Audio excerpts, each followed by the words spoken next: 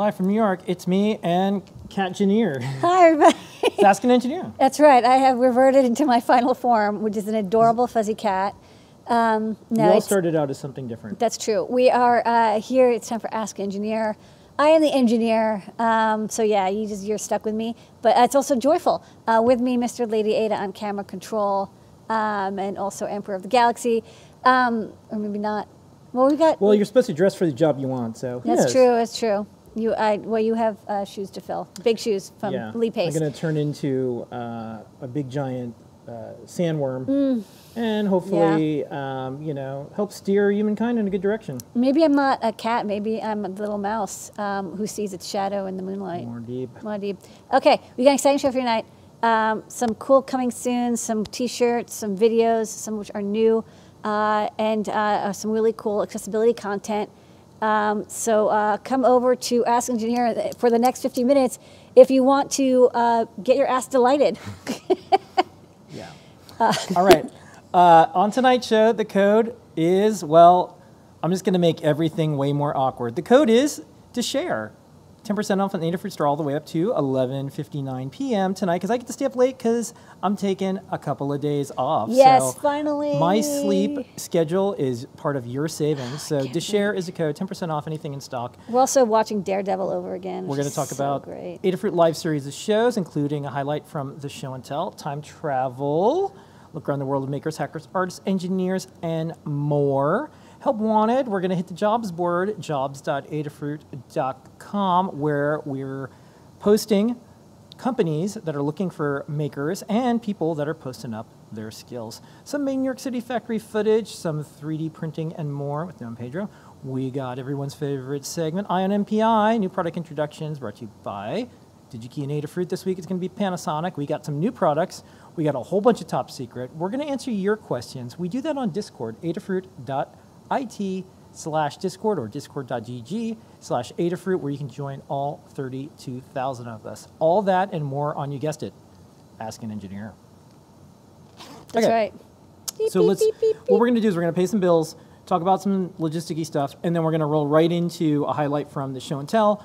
Bill Binko sent a video, 7 minutes long. You have to watch it. Grab a box of tissues. It'll hurt you, but it'll make you feel good. And then I'm going to tell you some things that you can do afterwards to help some of these efforts that Bill and others are working on with assistive tech.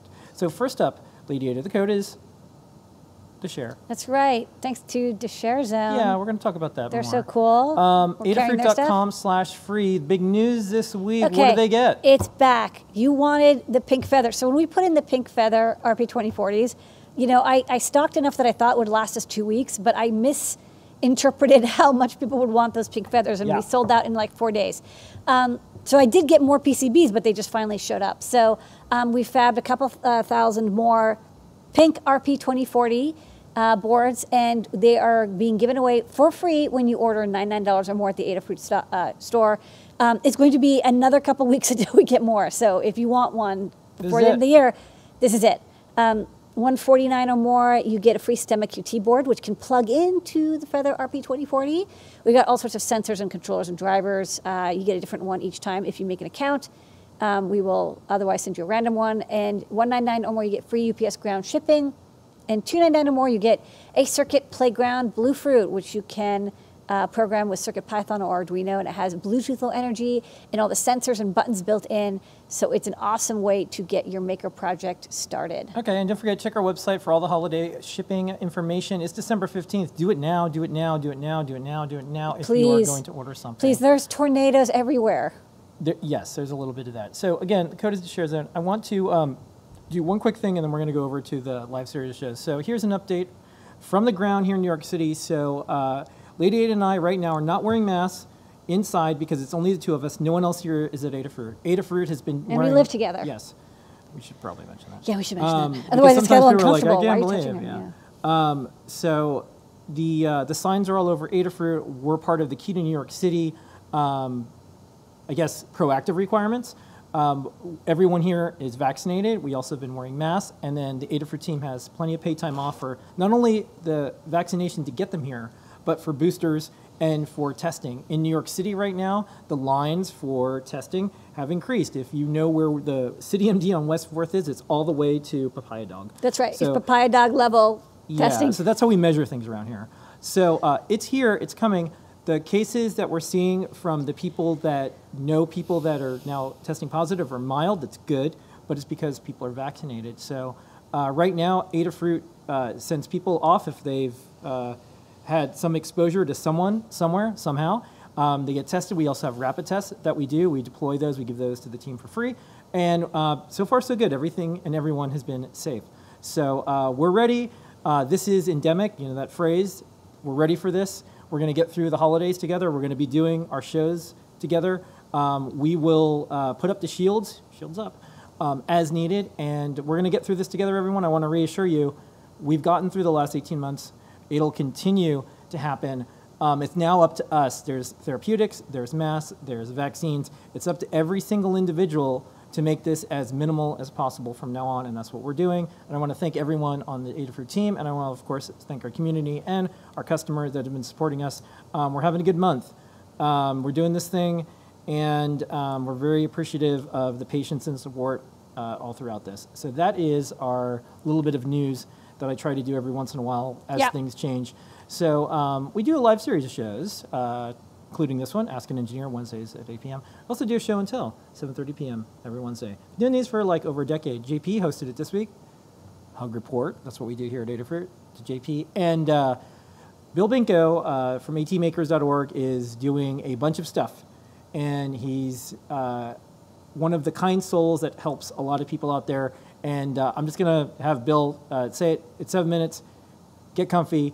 Watch carefully. On the other side, if you want to learn how to help this particular effort and more, I'm going to put some links in the chat. Hi, folks. It's Bill from ATmakers. And today I'm going to give you a quick update on Miss Ella Hunt. Now, many of you will remember Ella from the Engineering Ella project that we did about 4 years ago with Penn High School Robotics in Mishawaka, Indiana.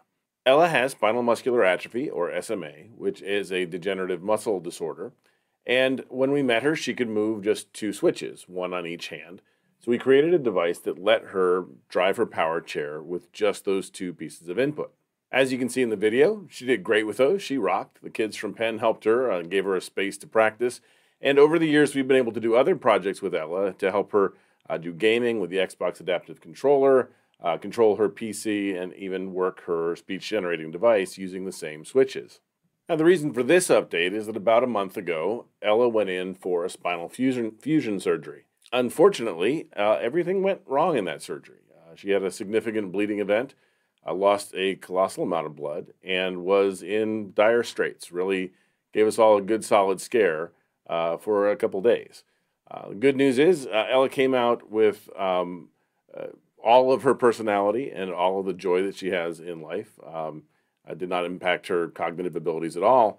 Unfortunately, it caused 2 significant issues. The first being her inability to feel from the waist down, the chest down, and also the inability to move the 2 switches that she had. Now, it's hard to overstate how big of a problem this is. Ella uses those switches for most of the freedoms that she has, she uses those switches to get. And we decided we were going to reach out and ask the Hunts if we could come up and try to find some replacement for the switches that she used. Over the next week, I got ideas from around the country, everything from LiDAR sensors to different types of relays and FSRs and all kinds of sensors we could use. And all of them were possibilities. We didn't know which ones were going to work. So I assembled a kit. I went up to Elkhart, Indiana last week and was able to sit with Ella and try out a whole lot of things to see if any of them were going to work. Thankfully, I was not alone. Judy Schoonover, a longtime friend of ours and a kind of world-renowned occupational therapist, was able to come down from Michigan and meet me. And we spent the afternoon with Ella trying different sensors, different positions, talking to her about what she wanted to do going forward, what her priorities were. It's kind of a great day. The first solution we came up with was based on a strain gauge sensor made by Dmitry Votanchev from Google. It's part of his Mimosa project, and we'll have links available to that as well. but it basically detects tiny changes in pressure across a strain gauge that is put on the PCB board. The second is much simpler. It's actually just an infrared sensor from Adafruit, the VCN L4040, that's able to detect minute motions of her cheek and give her the ability to activate a switch based on when she moved the corner of her mouth. So we spent the afternoon with a system that allowed Ella to actually see what the sensors were detecting and help us position things, whether it was on her cheek or on her hand, so that she had the most amount of control. But I'd show you a little bit of that video here. But currently it is looking at Ella's cheek, and when she smiles, yay, it gives enough of a difference that we can see it here. There it was. Once we knew what we were going to use, we had to get it set up and tuned correctly, so I went down to Indianapolis, where Chris Young lives. He helped me both by being a guinea pig and by writing most of the software that controlled the switches, and basically turned the basic measurements we could get out of her intent, into the activation we wanted, which in this case was a basic AT switch activation. Here's a look at the first time Ella used the switch with her iPad. Hi, everybody. Hi. So, this is the second switch, which we have on a tray. And Chris Young and I made you that neat holder. Does it work? Can you control it really well? Look at that. And your finger's hardly moving, but it works, right? All right, so that goes into a little microcontroller relay, which comes out and goes into her iPad. And now check it out. She's like a pro with the iPad again. She's gonna move that little guy to some other part.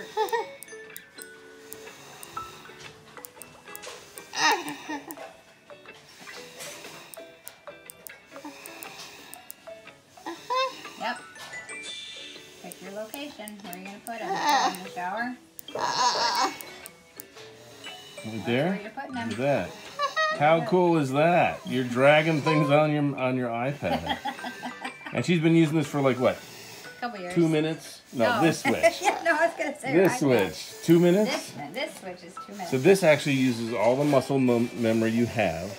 It's just lighter than a light touch switch, right? Does it feel the same as it used to? Yeah. So Ella is using her new switch that fabulous Dimitri came up with, and of course Bill and crew were able to stabilize it here on her bedside. She's also using it on her chair. Ow. Thank you for coming to help me with my switch. It made me feel happy. That is so great, Ella. It made all of us feel happy. Now, as bad as this situation was, I really couldn't be much happier with how the AT Makers community responded. We got help from around the world. Dozens of people offered to send us either software or hardware. The ideas we got were fantastic. So thank you to all of you. Specifically, obviously, to Dmitry Votanchev and Judy Schoonover, Alyssa Wern, all the folks at Adafruit, without whose devices we wouldn't be able to do any of this. And this time I want to add a little list of companies here. I don't always think to do this, but these are the companies that actually pay their employees to support assistive technology projects. So whether it's Microsoft or Google, Makers Making Change, LessonPix, my company, or Adafruit, these folks actually see the value in custom assistive technology and makers making it, and are willing to put their money where their mouth is. So thank you. I hope you enjoyed this update. I certainly enjoyed making it and doing it. We've needed some good news over the past few months, and I'm glad to share some. I hope you join us. I hope to see you in the future. And as always, good luck and have fun. And Merry Christmas, right? Santa Bill coming down the chimney. Okay, so I put some. What a happy ending. Yes, there's always hope. There's always things that are possible, but we have to roll up our sleeves and help one another.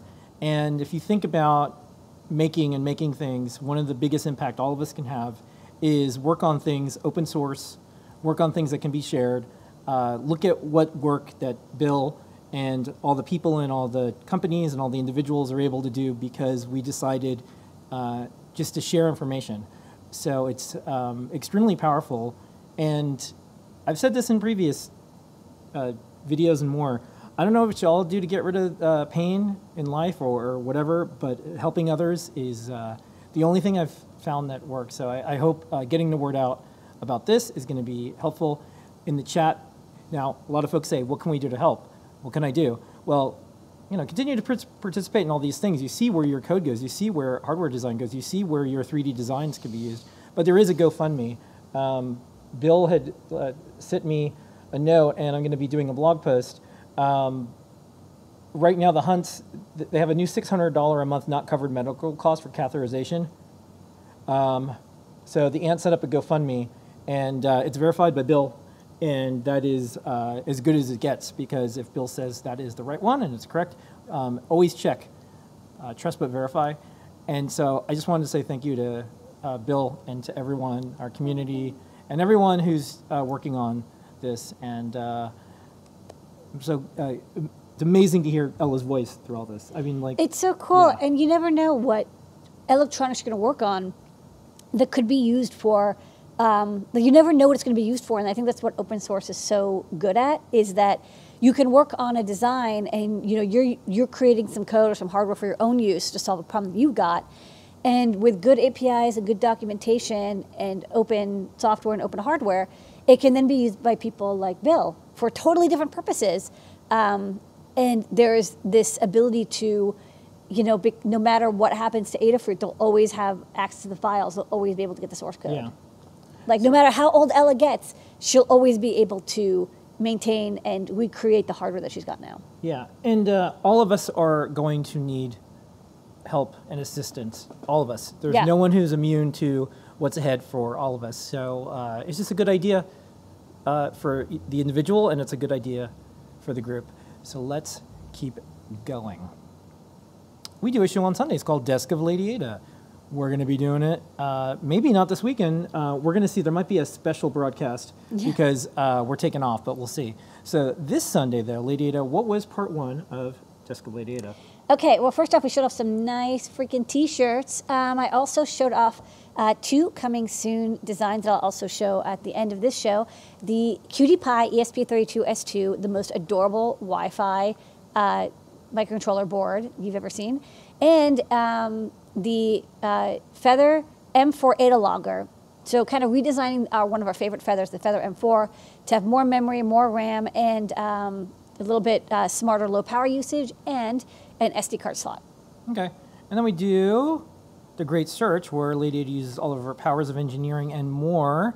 This one is something we teamed up with DigiKey with, so you can find the parts you need, especially during this crazy parts shortage. Yes. What was it this week? This week, I actually showed how to find the different variations of the ESP32S2, which you can buy on DigiKey. They've got like large modules, small modules, and individual chips, but the part numbers are all really similar. And if you haven't learned how to decode them, I show how to determine which part number you have. This is partially because I made the mistake, I ordered the wrong part number, but I wanted the type with PSRAM, and so I show you how to use the Espressif part selector to find the part number you need, and then purchase it on DigiKey. And they even had some in stock. One thing that someone asked in the chat, and I'm going to just bounce over to us real quick. This was in the YouTube chat. This is from someone named Sherry. They want to know how to donate without having to pay to donate through, I guess, GoFundMe. Why don't you go to atmakers.org and just contact Bill and see if there's any way to do that. But if the family set up GoFundMe, that might be the easiest, best way for them to do stuff. But I put a link to atmakers.org for you, Sherry. Do check that out. And Bill, if you want, go over to the YouTube chat and maybe help Sherry make a donation to the Hunts. Yeah. Okay, let's keep moving on. JP does a product pick of the week every single week. It's one of the only shows that I know of that does a live broadcast from the product page. So we're going to show JP's product pick of the week this week. It is the Cricut Featherwing. So just like all of our other Cricuts, this is an all-in-one robotics platform. It accepts any feather in the feather ecosystem. What's cool about that is it means that if you want to use an RP2040 feather, you can do it. If you want an M4, go for it. If you need Wi-Fi for AIO types of connectivity, you can use an ESP32 based chip. If you want to do some Bluetooth things, you can get an NRF52840 feather, for example, and plug it into there. If I take my phone and I'm using the Bluetooth Connect app right there, if I press the up button, I'm moving a servo motor that's plugged into one of the 4 servo slots on the Cricut. And the way I'm controlling it is that I have a Feather NRF52840 plugged into there, so it's Bluetooth friendly and easy to control. It is the Cricut Featherwing. Okay, then JP does a CircuitPython Parsec. You'll see it tomorrow, and here's the highlight from the previous one. Take it away, JP.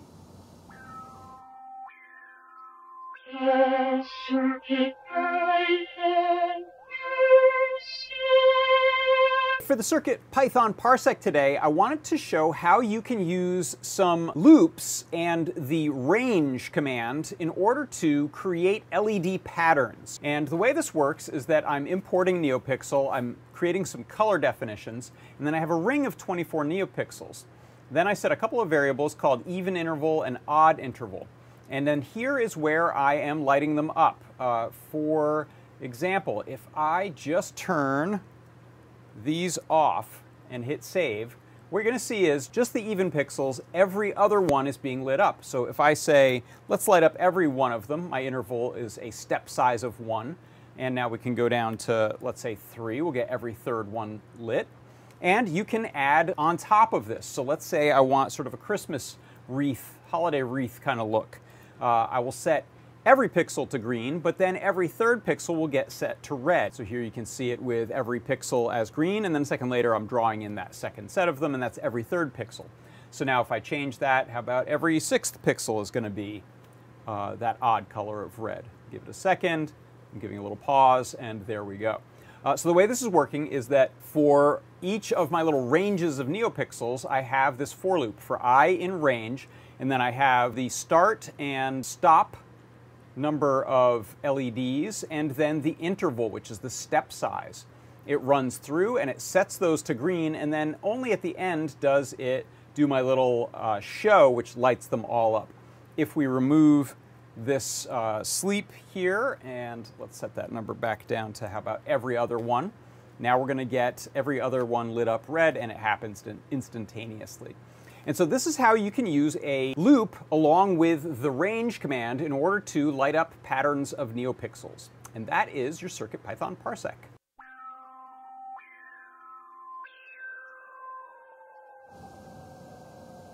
Okay, and I'm going to apologize, but someone might know in the chat from the Adafruit team. I don't recall if Scott is doing Deep Dive this Friday, next Friday, I believe, not because, you know, holiday time.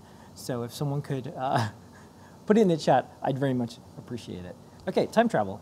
Let's look around in the world of hackers, makers, artists, and engineers. This week, we're decorating, and it's beginning to look a lot like Adafruit.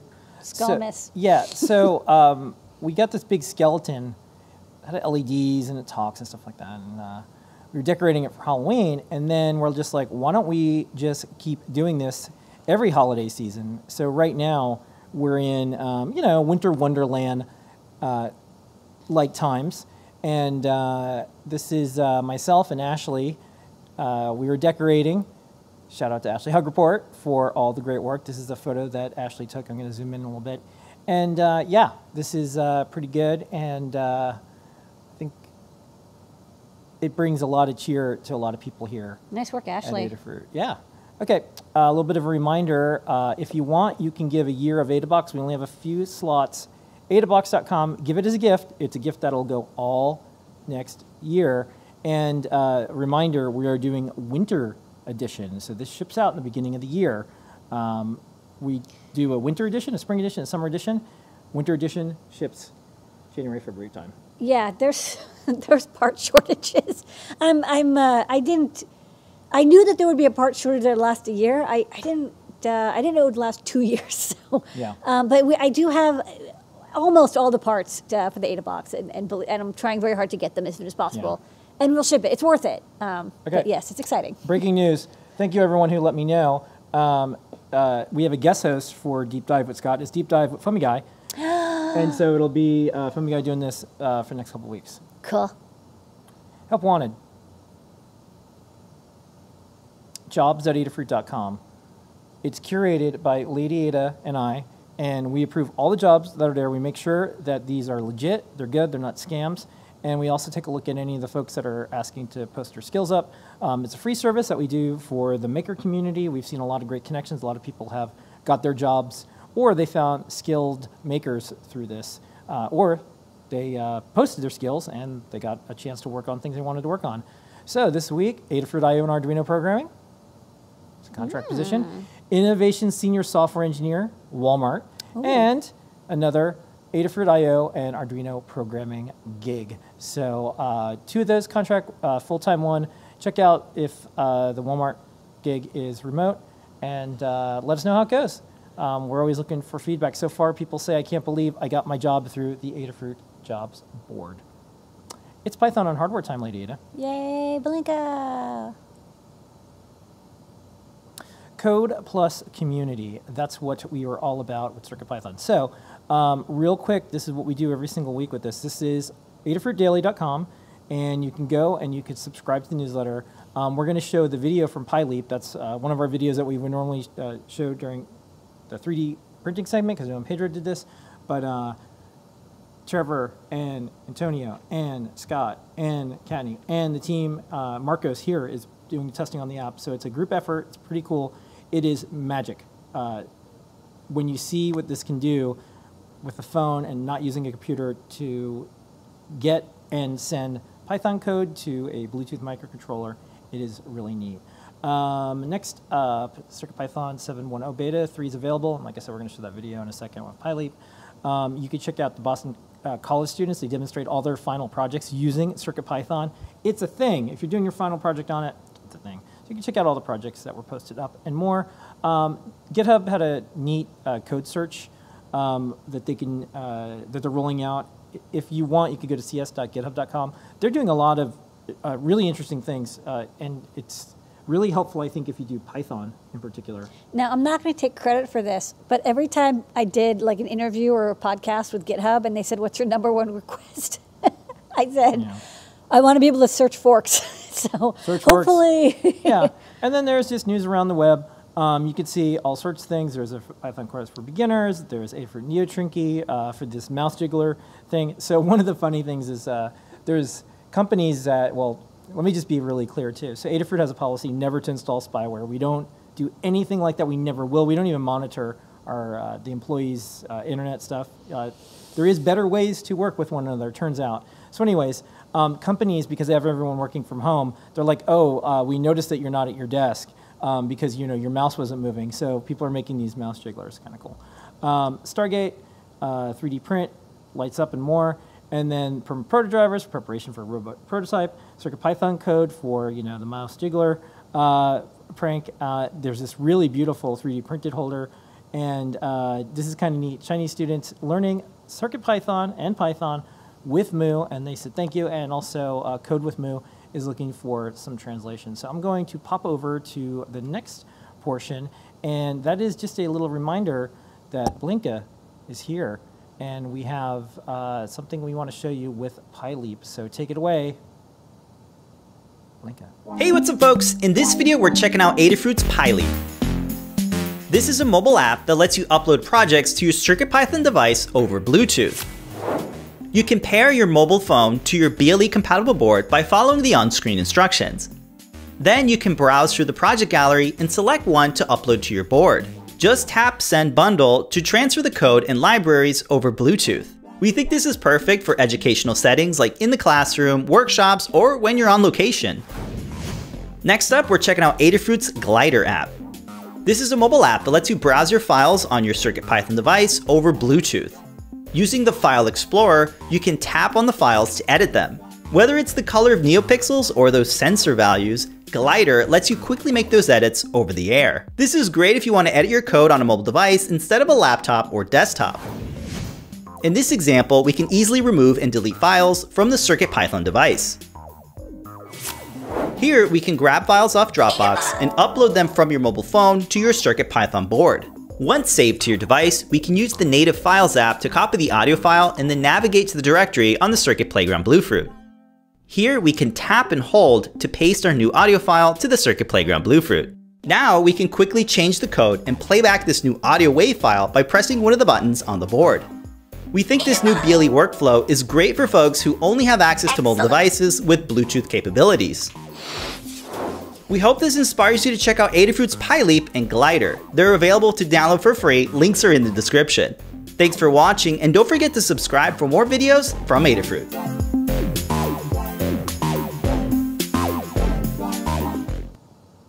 So don't forget, reminder, if you want the Python on Hardware newsletter delivered to your inbox, it's that easy. Did you see what just happened? That's how you do it. Thank you, Blinka. Adafruitdaily.com and sign up, and you'll get that newsletter. All right, Lady Ada, we are an open source hardware company, and to prove it, we do a bunch of open source hardware certifications, and we publish a bunch of guides, and you publish a bunch of code. I had to email a company today. They're taking your license off the code, and they're saying it's their own. So they could just use it, but they have to keep your name and the license on it. And so hopefully they'll fix it. Anyways, I think they will. They usually do. That's how I could prove we're an open source company, because people are taking your code attribution off. Yeah, anyways. So let's go to the big board. There's 2,596 guides. Lady Ada, what was on the big board this week? We're going to hit 2,600 by the end of the year. Very true, yeah. That's going to be nice. See, that's my favorite number. Okay, we got some new guides this week. Yeah. First up, we've got, we're actually updating the Adafruit Bluetooth sniffer guide. We're going to add a page on how you can turn your nRF52840 feather into a sniffer. So that's coming soon, or maybe it's already live. So it's not a new guide, it's an updated guide. We do have one very popular guide from JP. It's the Pip-Boy 2040 wrist-mounted prop, and it has a TFT screen, and it can play different, it has different displays you can select with the joystick and control buttons. It's all written in CircuitPython. JP did a great job, and it's got even like a cool like exoskeleton 3D print. From Liz Clark, we got some MIDI stomping pads. These are a staple of interactive artists and musicians. Back when I was at the Media Lab, you take two stiff things, you put copper tape or tinfoil on them, and then when you press them together, you get a switch. And so she shows you how to make this with 3D printing and connect it up to a Circuit Playground Express. We've also finally updated the CyberDeck guide, showing if you want to use these with a hyperpixel, there's like a little trace you might want to cut if you're having signal problems. So we just added that page to remove the protection diode. Okay, and then next up, I'm changing the sizes of these things for you to help you out a little bit. Yeah, and there's these guides here. Thank you. Yeah, we also had a whippersnapper guide using whippersnapper to make a no-code temperature and humidity sensor. The HT20 sensor is the first and currently only I2C sensor we support in Whipper. But as you might expect, you know, we always start with one and then we add more. And Kattni also wrote a guide for the Adafruit NeoSlider with Arduino and CircuitPython code. So if you got the NeoSlider, thank you for being patient. It's holiday time, so we're a little slow, but we are getting to all of our guides as soon as possible. Okay, and then this is just a little bit of a note, because I wanted to have like a voice come across, because I'm in this email correspondence with some folks talking about open source hardware.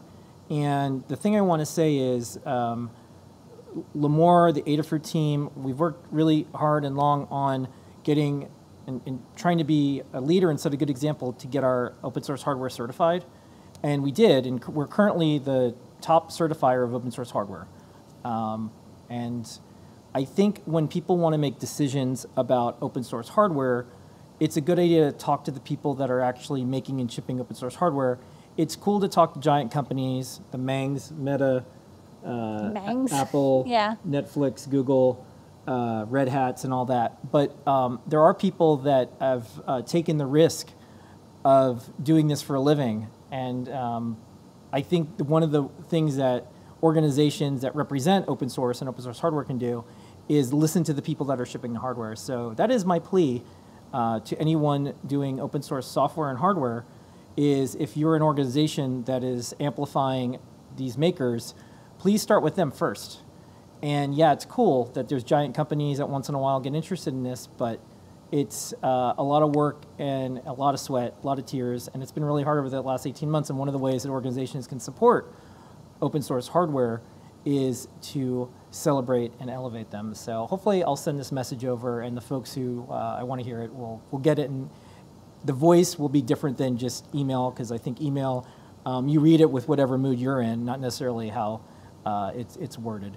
So yeah, I've made a lot of mistakes. Like, I don't have a PhD, but I have made so many mistakes with hardware that I have just learned from like 15, 20 years of experience what goes wrong. And you know, people who work with me on the Adafruit team know this. They'll say like, what about XYZ? And I'm like, stop, I have already done that and it didn't work. Please learn from me.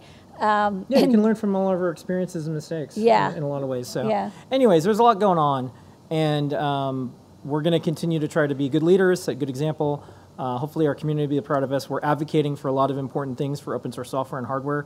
And sorry to be like, a little cryptic with this. Hopefully I'll talk about it more, but we really want to see some positive change in direction in what some folks are either calling open source hardware that's not, and then some of the things that are happening in the industry that I think the open source hardware companies like Adafruit and SparkFun and Seed Studio, and just like DF Robot, Bunny, and we're the ones. Binyo. Yeah, we're the ones that we're trying really hard right now, and I think we should be in we should have a seat closer to the front of the class when it comes to helping steering the decisions on a lot of these things. So, anyways, let's do some factory footage. Speaking of open source.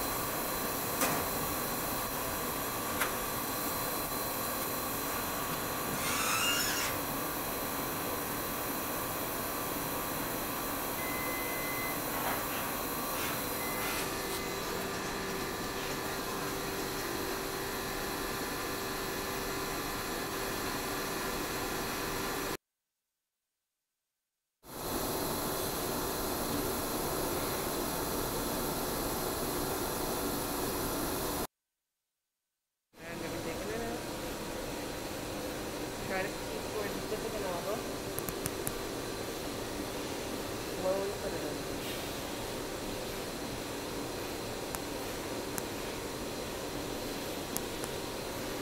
You want it to be submerged completely.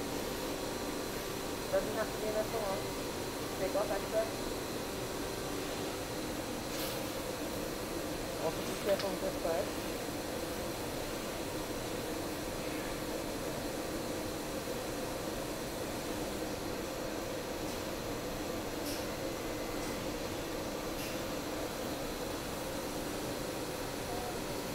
Again.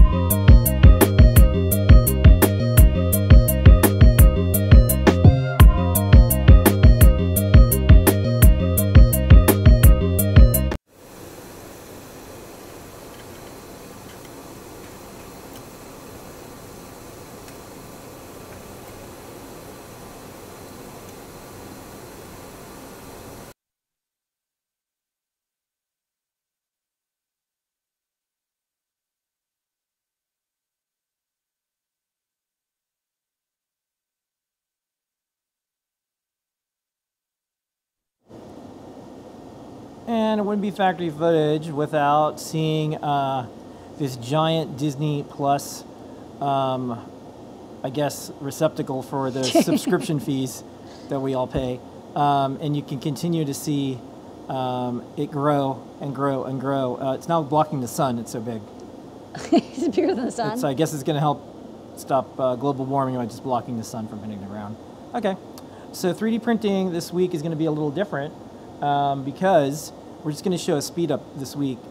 Gnome Pedro were kind enough to do a great video about PyLeap, which we played earlier. So take it away. It's speed up time.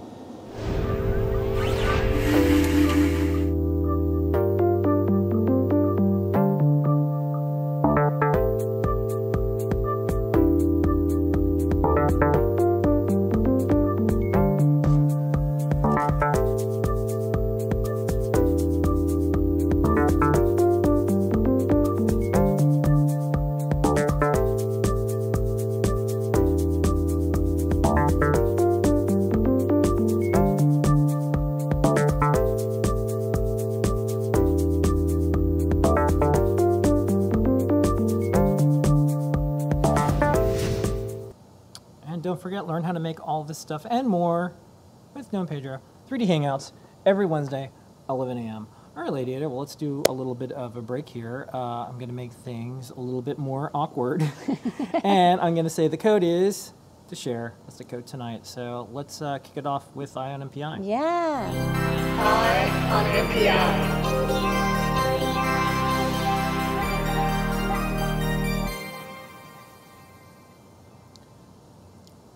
This week's Eye on MPI, brought to you by DigiKey and Adafruit, is an Eye on MPI new product introduction from Panasonic.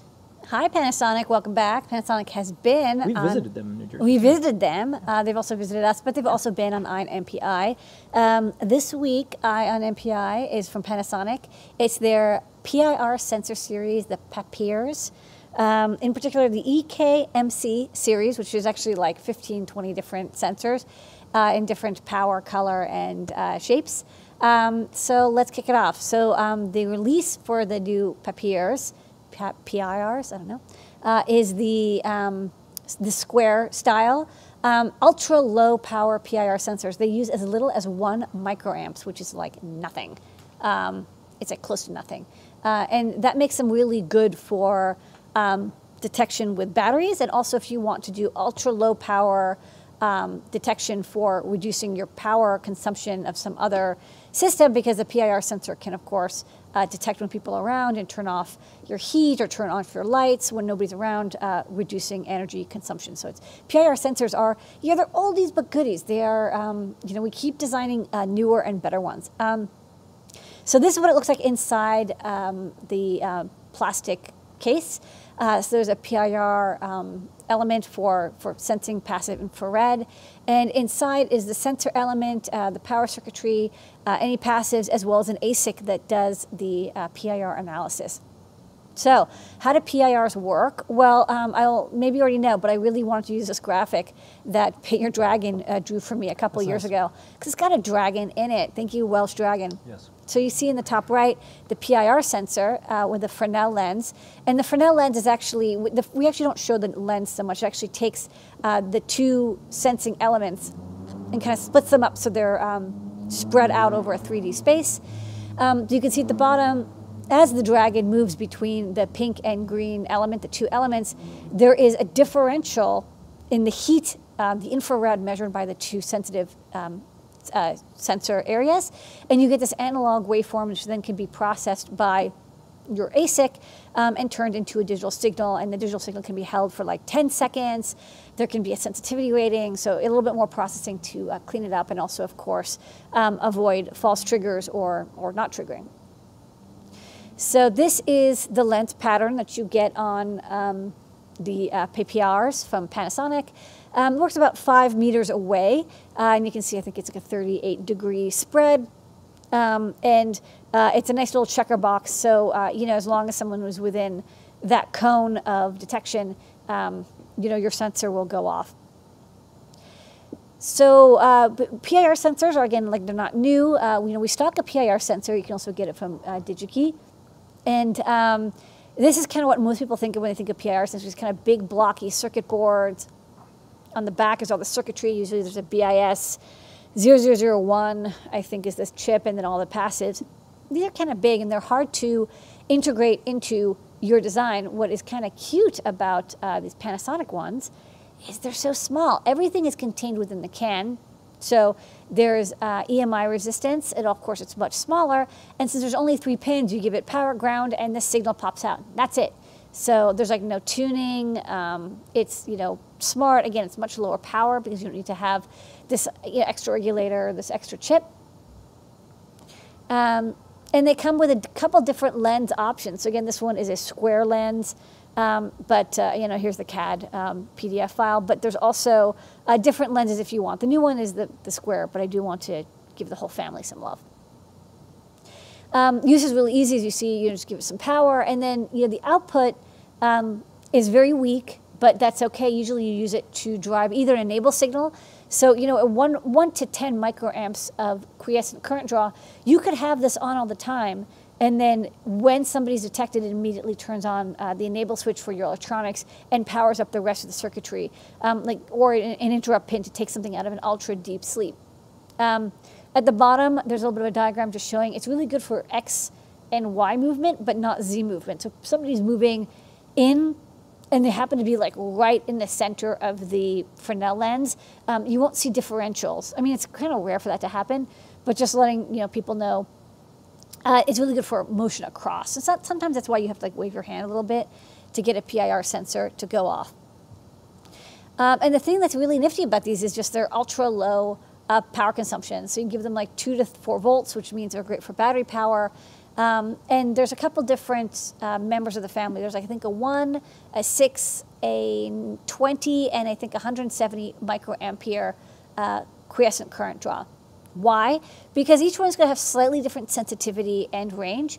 The more you're spending in current, the more processing that you can spend on like filtration, and the faster it'll turn on, and the less spurious time you have at the beginning after it powers up. Okay.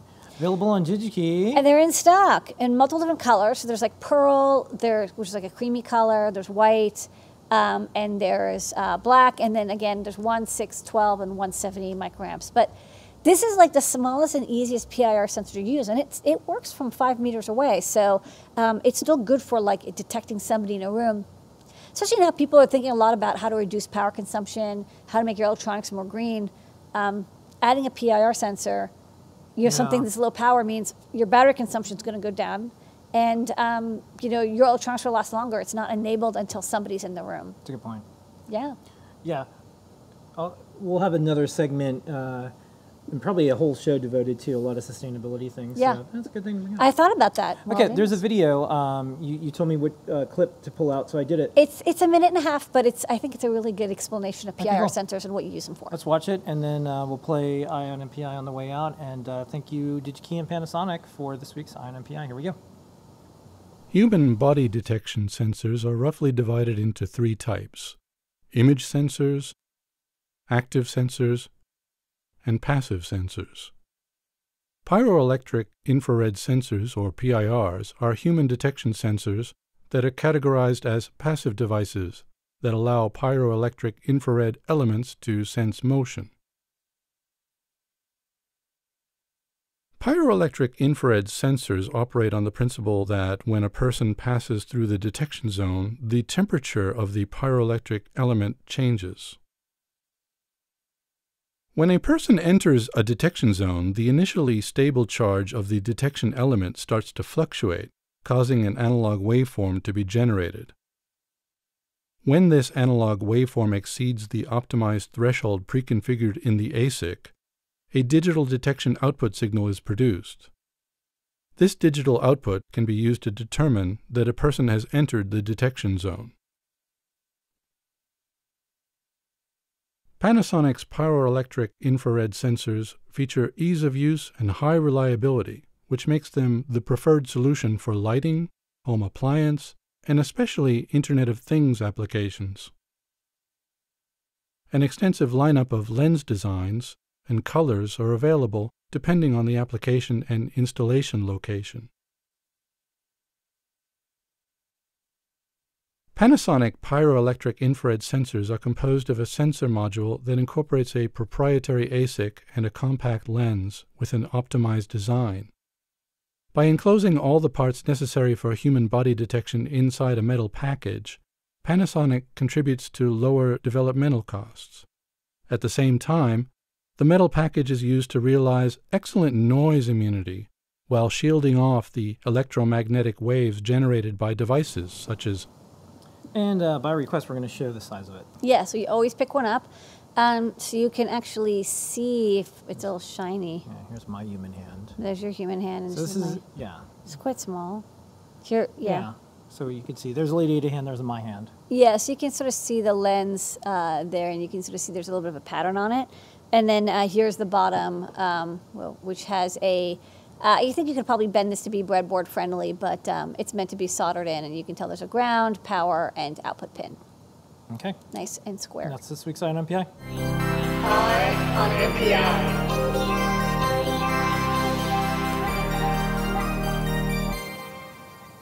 All right, Lady Ada, let's roll right into new products. That's the code this week. Are you ready? Yeah. Let's do this. Sing your song. It's new. Okay, let's kick this off. The very first thing is we have a shirt. It's part of Adafruit's policy to only stock women's sizes first. So as you may know, we don't do NFTs. We don't collect NFTs unless you're talking about nice effing t-shirts. Here's a shirt. The front, this is the back. There's nothing on the back. I'll talk about my custom version that I'm doing. Here's Lady Ada wearing it outside of an NFT gallery here in New York City. And we're doing something special when you buy this shirt right now. Again, it's only a women's size. We'll have other sizes later, but this is how we start, and we wish other tech companies would do the same. You get a party pack with a bunch of cool things. And you know, when I fill out the form before I go live on YouTube, it says, is this for children? And I say no. So there is some, you know, adult humor in some of this stuff. So I'll let you check out some of the other things that it comes with. But you know, one could say there's a little bit of cursing here and there, but it is wholesome memes and more. And we wanted to make it clear that we don't do NFTs unless you're talking about nice effing t-shirts. If you want to check out our amazing gallery of shirts that the Adafruit team has, you can check out our statement. And then we all got together and we decided, like, let's show our shirts because we all seem to collect amazing shirts here at Adafruit. People at Adafruit have great taste. Yeah, and there's lots of amazing shirts. Every day we have a stand-up meeting here, and I'm like, hey, who has a cool shirt today? The history behind some of these, who bought them for who? Dead inside, but caffeinated. There's retro ones. This is a shirt that was given to someone's dad here. Amazing. There's so many neat things that people use to express themselves, like T-shirts. This is kind of neat. Improvising electronic devices is not a crime. So anyways. Oh, that was sent in. Thanks. Yeah, well, we've had that one. So anyways, that's it. Do you want to show, do you want to hold it up here? Yes, I just had it. Sorry, right here. there's a lot going on. Yes. Yeah, it's a beautiful shirt, soft. This is from the Share Zone, and this has helped us out too because we have stalkers and harassers who keep saying we do NFTs. We don't. We don't. And so unless you mean nice effing t-shirts. Okay. So anywho, that's the shirt. If you're not a woman size, that's okay. We'll have some other ones later. soon, and you get the party pack with it. Next up, Lady Ada. Okay, star of the show, other than maybe the feather, is we have a new Stemma QT board. This is an arcade, LED arcade Stemma QT breakout, which lets you connect up to 4 arcade buttons with LEDs built in. And here, thank you, is a wonderful video of Jelly showing off our 23 millimeter arcade buttons. And they have LEDs in them. And we had some people who were doing projects and they're like, I want to make MIDI fighters, or I want to make an arcade interface. But before you know it, you're using a lot of PWMs. You have a lot of inputs.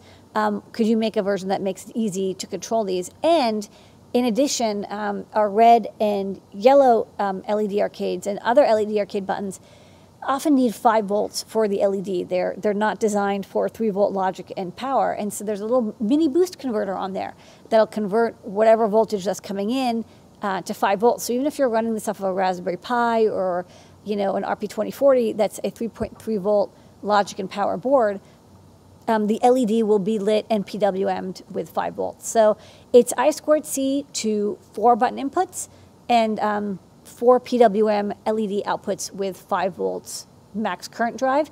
There is a resistor in series, so if the LED doesn't have a resistor, you know, don't worry, you're not going to blow out your LEDs. It's like super safe no matter what. Okay, and you want to show it off? Yeah, I thought I'd show it off. So this is the same, you know, I think it's 1 inch by 3 inches that our other, you know, the Neo Key and the Neo Slider. So it's kind of a, you know, DIY interface using all the same size PCBs. Here I have it plug and played into a Stemma QT port on a QT Py. And there's a little microcontroller with 4 address jumpers, and this is connected over I2C.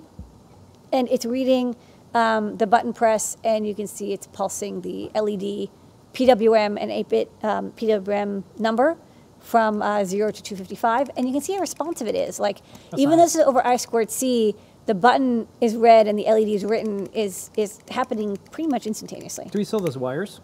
Yes, these are arcade quick connects. They're great for connecting to arcade buttons and micro switches very easily. No soldering is required, which is why I particularly like this for if you want to add arcade buttons. You just plug the JST XH connector in, and it's polarized. And then on the other side, these, I mean, they're a tight fit on purpose. I kind of don't want to break this. Yeah. Okay.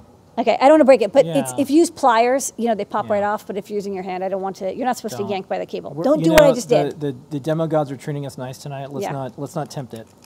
So yeah, you don't have to use these small LED buttons. We also have ginormous ones, but you'll just want to make sure you have the right arcade quick connects for whatever size button you've got and LED Okay. socket. All right, and then the star of the show tonight, besides you, lady, our community, our customers, the Adafruit team, is the free Pink Feather. They're back. They're so, you know, that was a new product, but the only way to get the Pink Feather is just to load up your cart, and then you get a free one after you spend Yes. $99 or more, and, you know, look at the chart, learn some things, use the code, and more. It's and that pink, guys. is this week's new products. You gonna say no to pink? Nonsense. Okay, let's do some questions. Please go over to Discord, adafruit.it/discord. Join us, all 32,000 of us. We'll get to all of them in the chat the best we can. Discord's the place to go. Let's do some top secret while the questions load up.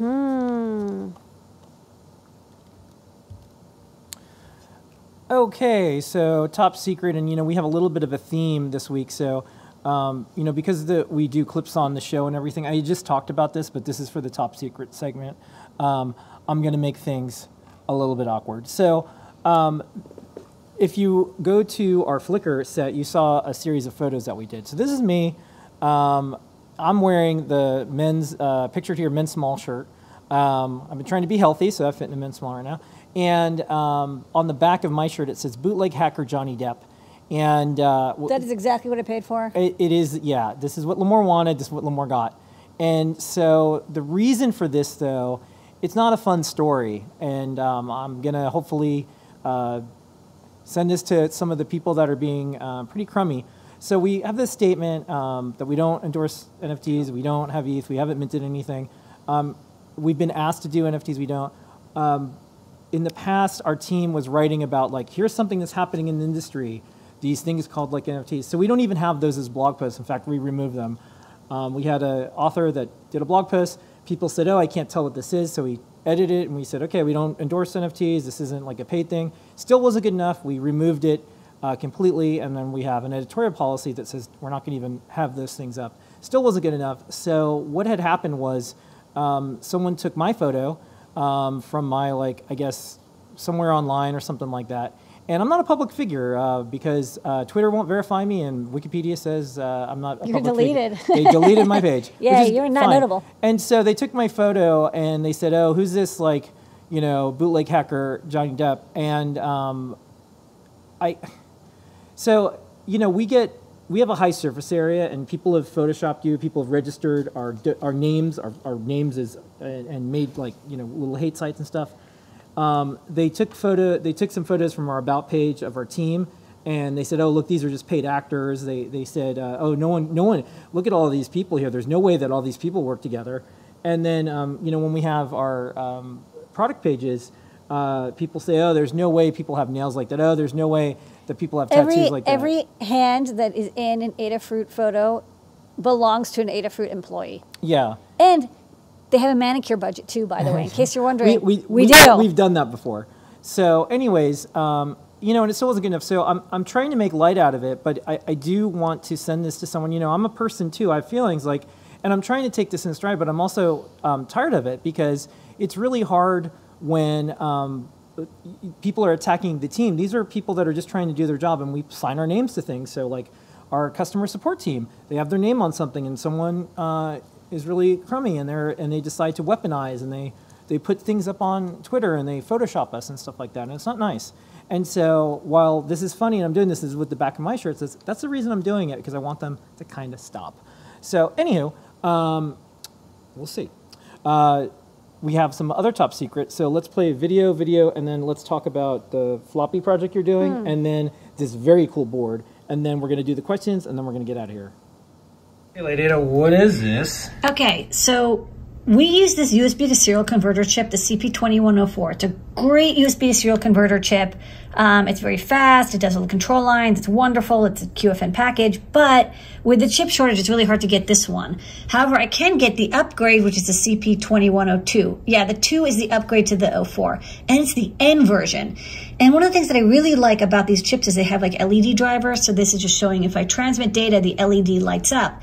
But you have to enable the LEDs. They're not enabled by default. And if you're like me and you just spent like 3 days trying to figure out how to enable it, and you're like, it's not working because the N version isn't supported by all the SDKs, and the DLLs are not updated, and you have the wrong version of USB. Hey, by the way, check out this nice person, CR1TBit. They made a fork of this program called CP210X config that compiles on Linux and enables the RX and TX LEDs. Thank you, CR1TBit. You're the best. All right, Laydata, what is this? Hey, I'm testing out some prototypes I just put together. This is an MCP23017 breakout.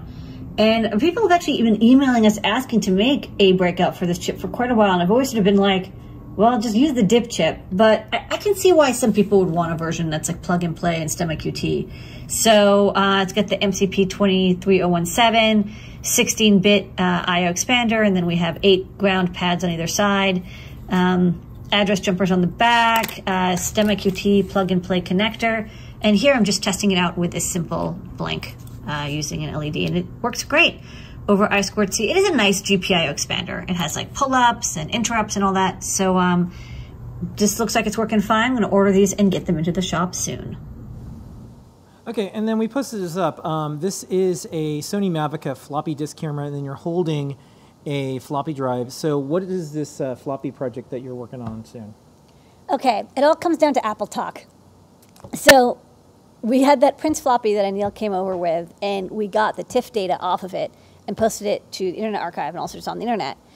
And what we really want to do is take an image of that disk, because you kind of want to get the original like ISO or whatever, like the disk image. The problem is that if we take an image of that disk, we have no way of getting that image off the disk, because we have like no other way of transferring the file off. I mean, like we could probably figure something out, but I was like, oh, you know, I should just dump the data off the disk, take an image, and then I realized like it's actually not that easy with HFS, and I wanted to also try to get like a flux level copy, because apparently like that's kind of what archivists like to do, and that sounds kind of cool. So I was looking at it and I was like, well, I only have to do one disk, and I didn't want to pick up an applesauce. If you're doing a lot of these, absolutely pick up an applesauce board. But I actually looked at the floppy disk, the way floppy disks are read, which is like absolutely amazing that we got this to work. It's kind of like magical. But it's something that I think like an RP2040 and PIO would do really well with. And so I kind of wanted to just experiment with like, you know, we have these PIO examples for like NeoPixels and like Ethernet and, you know, like HDMI and DVI, and like that's all wonderful and modern. But like, could there be a PIO interface for direct, a PIO program for the RP2040 for direct interfacing with floppy disks? And the RP2040 has enough RAM that maybe it could store, you know, a full sector's worth of flux data and then decode it all at once to like look for bit errors and stuff. Anyways, I just thought it was kind of interesting. Okay. And, you know, one thing I've noticed in the archivist community, there's a bunch of people in it, and 99.99% of them are fantastic. There's a couple of vocal folks that don't like new people in. It's gatekeeping. And one of the things I'm hoping when you do this project is going to bring more people into doing retro tech and more, because I feel like some folks, they go into some of these archiving communities and they get chased out because they don't know the terminology, they don't know things. So I'm hoping that this will help out. Plus, maybe we'll have some open source stuff for people to play with. I also want to make it open source. I mean, like, again, applesauce is like the de facto standard, and it's an amazing piece of hardware. And it's not open source, and they say it's for a good reason, and I believe them. Yeah. But that's just like, whenever somebody says that, I'm like, ooh, like, I want to try it then. You know, like, I want to build my own. A high standard, and whatever we do, we'll try to always do open source. So next up, speaking of, this is a new board they're working on. Yes. So speaking of PIO, if you have an RP2040, one of the first demos for the PIO peripheral, you know, I/O manager inside the RP2040 is controlling a NeoPixel, and it's kind of like perfect for that because NeoPixels are like a really weird Manchester-y bit bang protocol. And we have NeoPixelate, which is the library we wrote for the SAMD51 that uses like DMA and massive buffers to write NeoPixels. But what's cool is the RP2040 can do that without as much RAM because it doesn't need to like do weird stuff with like buffering 1 bit as a byte or whatever, like weird games. So I took the RP2040 Feather, I took off the SWD connector and shoved everything kind of to the left, and then turned a bunch of the caps into 0402s to make an 8 buffered output Feather. And this actually is like the same size as a normal Feather. It looks longer, but it's because I didn't put the mounting holes on the end. So this could be good for driving 8 NeoPixel strands from an RP2040, which is a lot of RAM and again has PIO.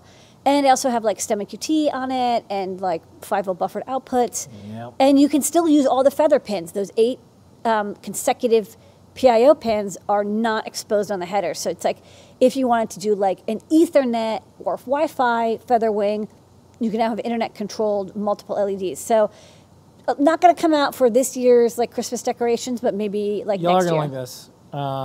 Some of the cool behind the scenes things, you're going to like it. Yeah. And that is this week's top secret. Oh wait, I have one more. Oh yeah, breaking news. Well, We're back with some more top secret. Okay. I forgot that I had that. What do you want to do? Well, I just have the 2 boards. All right. I did show these on the Desk Data, but I thought maybe folks would like it. So this is the ESP32 S2 Cutie Pie. So you can see here the antenna, 2 buttons, Stemma QT port on the bottom, and ESP32 S2. And there's even battery pads, so you can connect a battery to it with diode protection. And then this is the Feather ADA logger, which has a SD card on the back, a Feather M4. I added a little button here. I don't know why. I just felt like it. Data logging, I kind of feel like having one input is a good idea. And Stemma QT over here. And I upgraded the flash to be 8 megabytes. It's kind of like a Feather M4 Plus. Okay, really for reals this time. Top really done. Woo! Okay, we're doing questions and we're going to speed round it because I got to get you out of here. Okay, we have 3 minute speed round, but we'll get to everything. Yeah, we're going to get to all of them, don't worry. Okay, ready? Yes. Here we go. Is the pink Feather faster because it's pink? It is, actually. Yeah, I'm glad you asked. Yes, okay. It is faster and better. And smarter. And morally better. Do you need to add any input protection when interfacing an analog voltage to ADC? Can you just connect the analog voltage to ADC? What's good practice? That's a good question, and it's not an easy answer. The answer is it depends. So if your analog voltage is ever going to go above the VDDIO, whatever the input max of the analog reference is, which is usually 3.3 volts, but sometimes it's 1.3 or 1.6 or like 2.2 or 3.2. Believe me, I've sort of seen a wide range of max AREFs. Then yeah, you want to use a resistive divider. You can also do things like put a Zener diode in with a series resistor, and that's how I do cheap, inexpensive protection of analog inputs, and you'll see that on our stemma ports.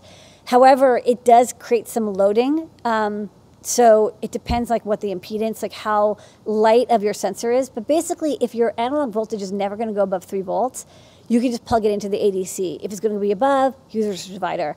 And if your analog driving signal is strong enough, a Zener plus a resistor will protect you from over and under voltage. Okay, next up, do we get to see Lady Ada's Kzinti telepath impression with the fleece hoodie? Winter shins. I don't remember. We saw it, but it was like half a year ago. Okay, what's the best way to debug an audible humming when a circuit is under load? I built up a custom PCB. When it's powered, I get a hum, but as far as I can tell, it doesn't happen. On the breadboard, other than a hum, everything works as expected. So the hum is probably from an inductor, and it probably means you have like a buck or a boost converter, and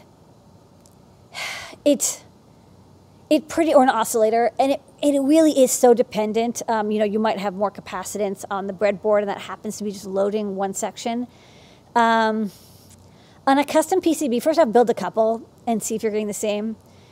The other option is just put hot glue around an inductor, and that can just add a little bit of padding to help it reduce. It's really tough otherwise.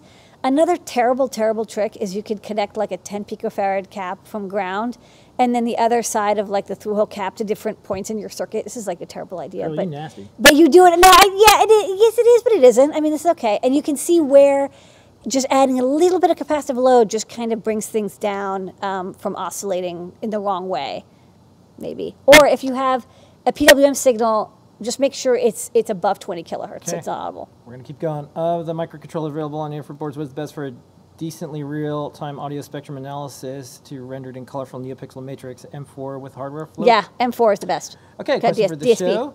As you know, with antenna transmission, height matters. I'm a condo under HOA rules. Any tips on trying to educate my property management on LoRa radio and getting a rooftop antenna approval? Seems possible with the over-the-air reception devices that is governed by the FCC, and it prevents the HOAs from restricting. So 900 megahertz, you're not going to be using a very big antenna. Because this is more of like a personal problem. I mean, it's a technical problem, but it's like a personality problem. Run for a board seat. I would, yeah. I mean, I'm non-confrontational sometimes, so I would just get a really good 900 megahertz antenna that you can stick onto your window, and like you don't have to put it on your roof. Like this isn't low frequency. 900 megahertz is actually quite high.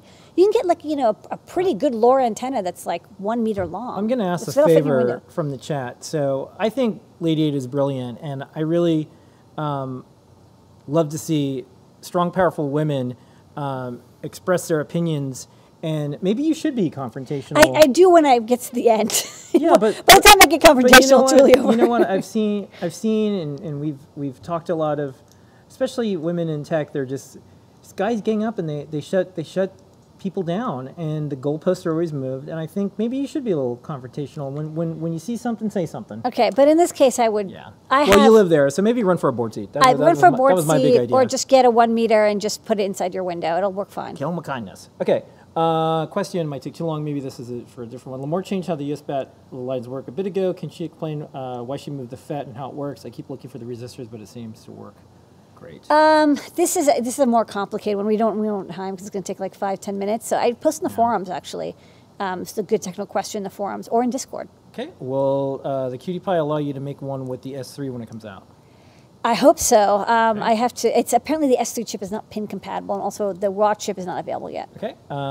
Is the QT Py ESP32S2 the smallest Wi-Fi enabled microcontroller board ever? You could probably eat it without chewing. Okay.